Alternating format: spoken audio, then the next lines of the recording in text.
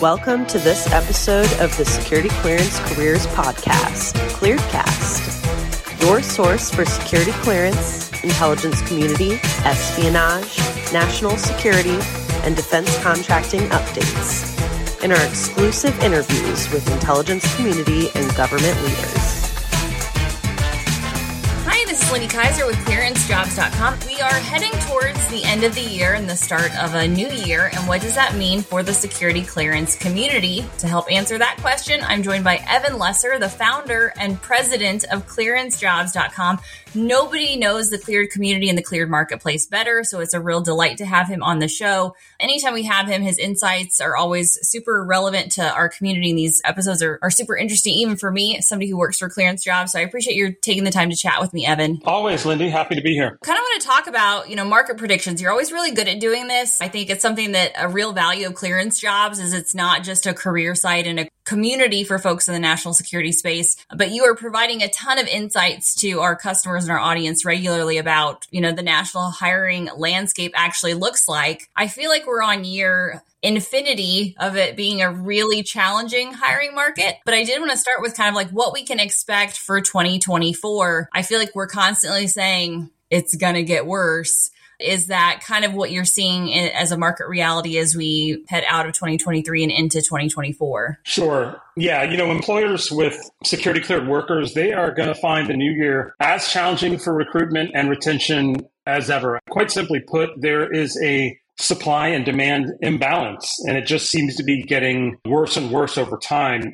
Based on recent surveys on clearance jobs, 92% of cleared personnel say that they're already employed. They already have jobs, 92%. So that means that only 8% consider themselves to be unemployed and actively job seeking. Each day, though, the government awards new contracts to vendors that require workers with clearance.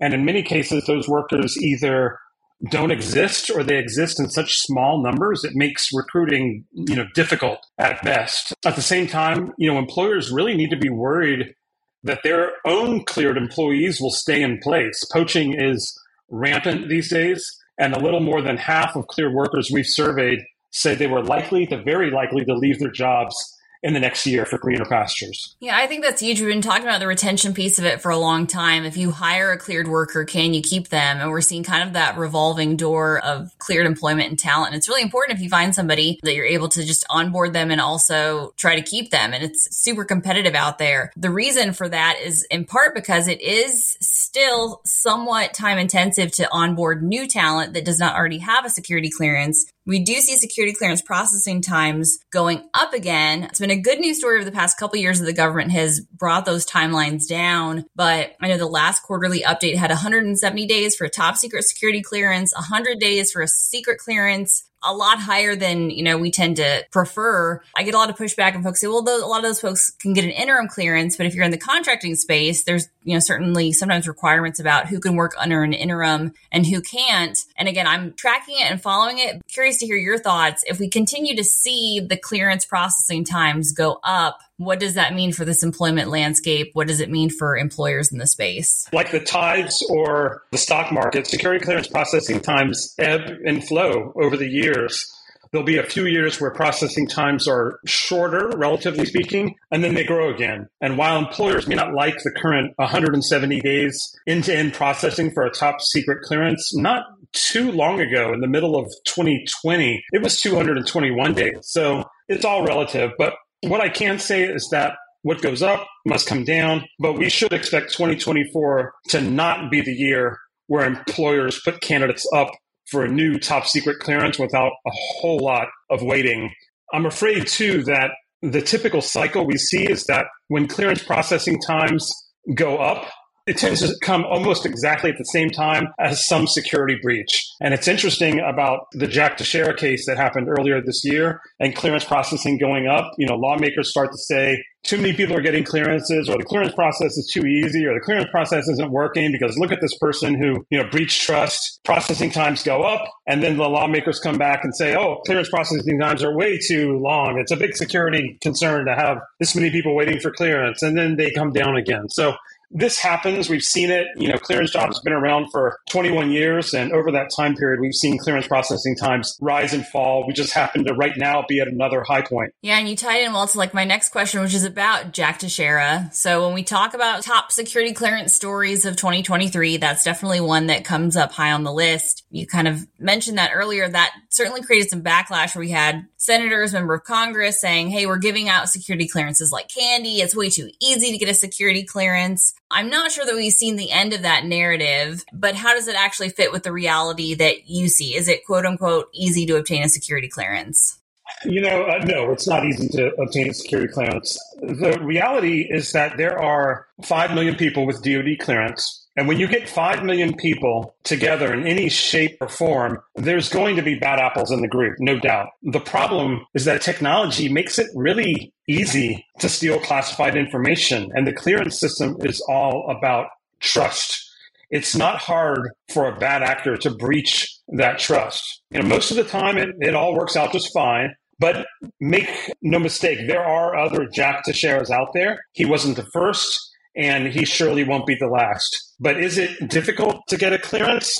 Most of the people that go through the process do obtain a clearance, but that's because, one, the process is strict, but it's also because someone who puts themselves through the clearance process tends to know whether or not they're going to be able to get it ahead of time. So, no, I would not say they're being handed out like candy. And considering the dramatic imbalance between the number of open jobs and the number of people with clearance, I would say that it's still fairly off kilter. And no, it's not easy to get a clearance. They're definitely not handing them out like candy. Yeah, next Halloween, I'm going to start handing out a 136-page SF-86. If you want, forget tricks or treats, I would like you to fill out this 136 pages of personal information. You mentioned that well, is there is a bit of, whenever we talk about the numbers, and we'll be posting the denials and revocations and some of those stats over at ClearanceJobs shortly, but there is a bit of a disconnect, right? Because you have a very, very proportionally small number of people are actually denied a security clearance. There's a lot of people who just personally opt out, right? We've had this conversation over at ClearanceJobs. I don't want to stop using drugs, so I'm not even going to bother applying. It's not a matter of could I or could I not. It's I'm not choosing to go through this process. So do you think there's an issue there? I know that's something you've talked about when it comes to, attracting people into this. Are we doing enough to sell people on the mission of national security to make them go through what can seem like an intrusive process to obtain a security clearance? No. The government definitely has not done for all the good things the government does, one thing they have not done a great job of is selling civil service in Homeland Security, defense, and intelligence as being a viable, worthwhile career for people. I think one of the things to keep in mind, sorry to backtrack just a little bit, is that when Jack Teixeira got his clearance, his background was okay. The issue was not him necessarily getting the clearance. The issue was him maintaining it. The biggest issue with Jack Teixeira is the fact that he was doing bad things behind the scenes where the clearance process doesn't touch. He was actually found to be accessing information that he should not have been. And his superiors at the Massachusetts Air National Guard, said, don't do this. And he did it anyway. So he should have been pulled out. But I think people tend to focus on how did someone get a clearance in the first place when they do bad, and not so much on how did they maintain it. And I think that periodic reinvestigations having been phased out in lieu of more automation may not yet be the be-all, end-all solution to this question. It's definitely a step in the right direction, but continuous vetting is still a fairly new thing in terms of time. And I think the verdict is still out as to whether it is going to do a superior job at catching people, midstream to make sure that they're still suitable to maintain a clearance. You're speaking a topic near and dear to my heart, Evan. You're saying that technology cannot solve every problem. Maybe, perhaps. I think that's some of it here, because like you said, there were actual more along the lines of employment related or access control issues, chain of command issues for him since he was, a service member. But we certainly see this. A lot of the things that we want technology to solve all these problems. But one of the things that unfortunately government doesn't always do well is creating kind of the consequences for negative behavior and denying access based on that. Yeah, like you said, I think it's easy to blame the security clearance process because people just know the term or at least know it, but it's a lot harder to kind of look at the minutia of employment law and what somebody was doing, or maybe, what repercussions were possible within his chain of command for why he had access to things he didn't have access to. Exactly. Yeah, and it only takes one case, one bad apple that goes very public for the whole system to be, put into question. But again, for the majority of people, it works and it works well. But unfortunately, it only takes one person for everyone to call the whole system into question. Yeah, I mean, I think that's why across the security profession, they do say it's risk mitigation. It's not, insider threat training programs, which have, been a relatively new phenomenon of the past 10 years post Aaron Alexis. Those are all designed to mitigate risks, but we're never able to completely eliminate it. So we're going to have this question, every few years probably come up where there is some issue. And then we kind of have that pendulum shifts back and forth between, hey, we need security clearances to be processed faster. We need to, move more people through the system versus, oh no, we're going to go the other direction. We want, this to take more time. We need to do more vetting. We need to layer more on top of it. Now we have all these continuous vetting solutions that people are definitely emphasizing in a good way. It is catching more things sooner, but it's certainly not the only thing. We still need kind of some actual gumshoe, human-centric security investigations because we don't have technology catching every single thing. Yeah, no, you hit the nail on the head. The real issue was chain of command and process and making sure people are called out when they do something wrong that could be seen as making them less suitable to hold a clearance. That's really where the main failure is, and technology is not going to be able to solve that problem. So let's talk a little about trends for 2024 and what we can expect on clearance jobs. You kind of mentioned this earlier, kind of talking about how we attract more people into this profession. I think that's one of the things where both government and government contractors, when I worked for the federal government, I always assumed like once I land into government contracting, I would see how everybody was doing things way cooler and better than they were in the government. And you realize kind of sometimes government contracting can echo the marketplace that they see within the government as well. And we're not always innovating the way that we should when it comes to how we hire and retain folks. But that's why I love working for clearance jobs, is I really see like you're committed to innovating. Like when it comes to how we hire people, I don't think anybody is doing more innovative things than are happening within clearance jobs. You always are creating more ways for employers and candidates to engage and connect. So we know we have this supply talent issue, like we need more talent into this marketplace. What are some of the things that you think employers need to be doing in 2024 to help get that next generation interested in national security careers and actually applying and pursuing those jobs? At clearance jobs, we can't necessarily create new cleared people, but what we can do is bring them to the service. We can introduce them to employers that are hiring and let the employers talk about why that person may want to leave their current position and come over to their job. The reality is that 92% of people with security clearance are already employed. So if someone already has a job, it's going to take an employer quite a lot of work to convince someone who's already fairly happily employed to leave their current employer and come over to their job. A recent employer/recruiter survey that we did showed that 51% of recruiters said that their top pain point in recruiting is simply getting candidates to engage. And that is not surprising when only 8% of candidates are actively looking for jobs.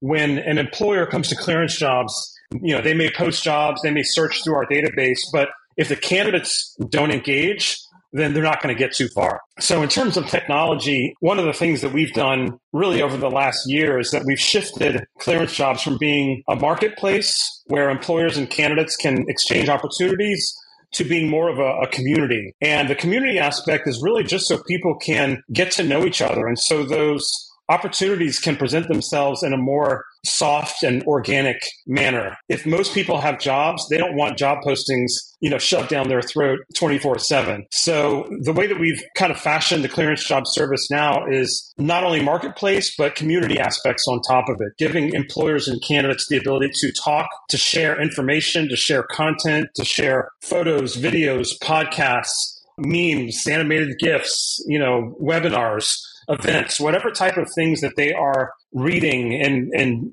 digesting. We've now given both employers and candidates the ability to share that information just so they can talk about it. And it doesn't all have to be job. We've got employers talking about articles they've read and movies they've watched and books they're reading, and candidates talking about where they've been traveling to and what they're looking forward to in the new year and what kind of training and certifications they're getting. That stuff opens the door for opportunity. And when people have a platform that's safe and trusted where they can simply engage and communicate, that's how you build trust, and that's how you get people starting to exchange opportunities. A traditional job board where you post a job and wait for people to come only works in a market where the vast majority of people out there are actually looking for a new job. Definitely different than ours. Yeah, no, I love that. And I always love that, you kind of create this safe community for the cleared community where they can have those kind of connections. They can have robust career connections, network with folks who are in this space. The transparency of like even a job listing where you can connect with the employer and learn more about that company. I just feel like for candidates today, they really want that kind of information. And so employers need to be providing it. I would also say, as far as employers and recruiters go, especially in this market where it's going to be so difficult to recruit and very few candidates are actively job seeking, engaging talent is critical. There is value in interacting with candidates even without a hire. Relationship building with talent in the cleared world pays off in dividends. And just creating goodwill and trust is beneficial to employers. I know every employer, and every recruiting team always looks at the bottom line, which is how many hires did we make? But I think it's really important, especially going into the new year, that recruiters and hiring teams and HR teams really understand that there is so much value in interacting with candidates in a positive way, even without a hire. Yeah, no, I think that's a key point in talking about how changing some of those recruiting KPIs, because I do think sometimes it is all about a hire, but in this market, I think just getting a candidate to see your message or to engage with content. We have an expressed interest feature on ClearanceJobs. So just liking a piece of content actually is pretty valuable in this market just to get engagement versus it's going to take a lot of those marketing touch points to make a hire. So kind of helping folks to see that holistic picture of it is super important. Yeah. At the end of the day, recruiters are salespeople. The candidates with clearance are the consumers. And a salesperson is trying to sell something to someone else. And recruiter is simply trying to sell the open position and the employer to the candidate. And if you take a look at sales as a paradigm, you can start to pick up on different signals that a prospective candidate is sending to the employer. And if the recruiter picks up on those signals, it shows that someone has a level of interest that may be making them more, ripe for engagement. As you said, if they express interest in a job, or if they connect with you, or if they like content of your profile, or if they comment on an article you post, or if they follow your company, or join a chat, or even if they log into ClearanceJobs, that's a signal too. So it's really important for recruiters to be tuned in to those passive candidate signals. So when a candidate does show interest, they can pounce. No, I love that. And I think, we've seen that with what candidates say at ClearanceJobs is just logging in and, being active on their profile kind of creates some of that engagement and interest on the employer side and creating more opportunities where folks are able to connect and engage and share information. I think we've talked for years about the hidden job market is definitely where a lot of opportunities are exchanged. And so certainly when you have that community feel for how folks are able to connect and provide information, that goes a long way. And we always say building out, your career network is always wise, even if you're not looking for an opportunity, just knowing what's out there and being informed about the process and being informed about both, what it takes to obtain a security clearance and what it's like to work in national security. And those community features really kind of help to foster that and kind of create those even internal referral networks within our community and network where folks are watching out for each other, watching out for opportunities, connecting with interesting employers. I love to see all of that community building take place. Absolutely. No, that's a great summary. Awesome. Well, thank you so much, Evan, for being on the show. And thank you for your time. I'm really excited for what the next year has in store. I know it's not getting any easier, but it is encouraging always as I see our community grow. I think that's kind of how you persevere through a really tough national security hiring market. We continue to kind of try to do our part to attract more people into this space and to care about this community and to bring together all of those stakeholders. And so that's really important. And it's really important, the way you're engaging in this conversation and you're taking the time. So I appreciate it. Always a pleasure. Thanks so much, Lindy. This is Katie Keller, editor at ClearanceJobs.com. Thank you for listening to this episode of ClearedCast. For more information on career and recruiting advice, visit news.clearancejobs.com.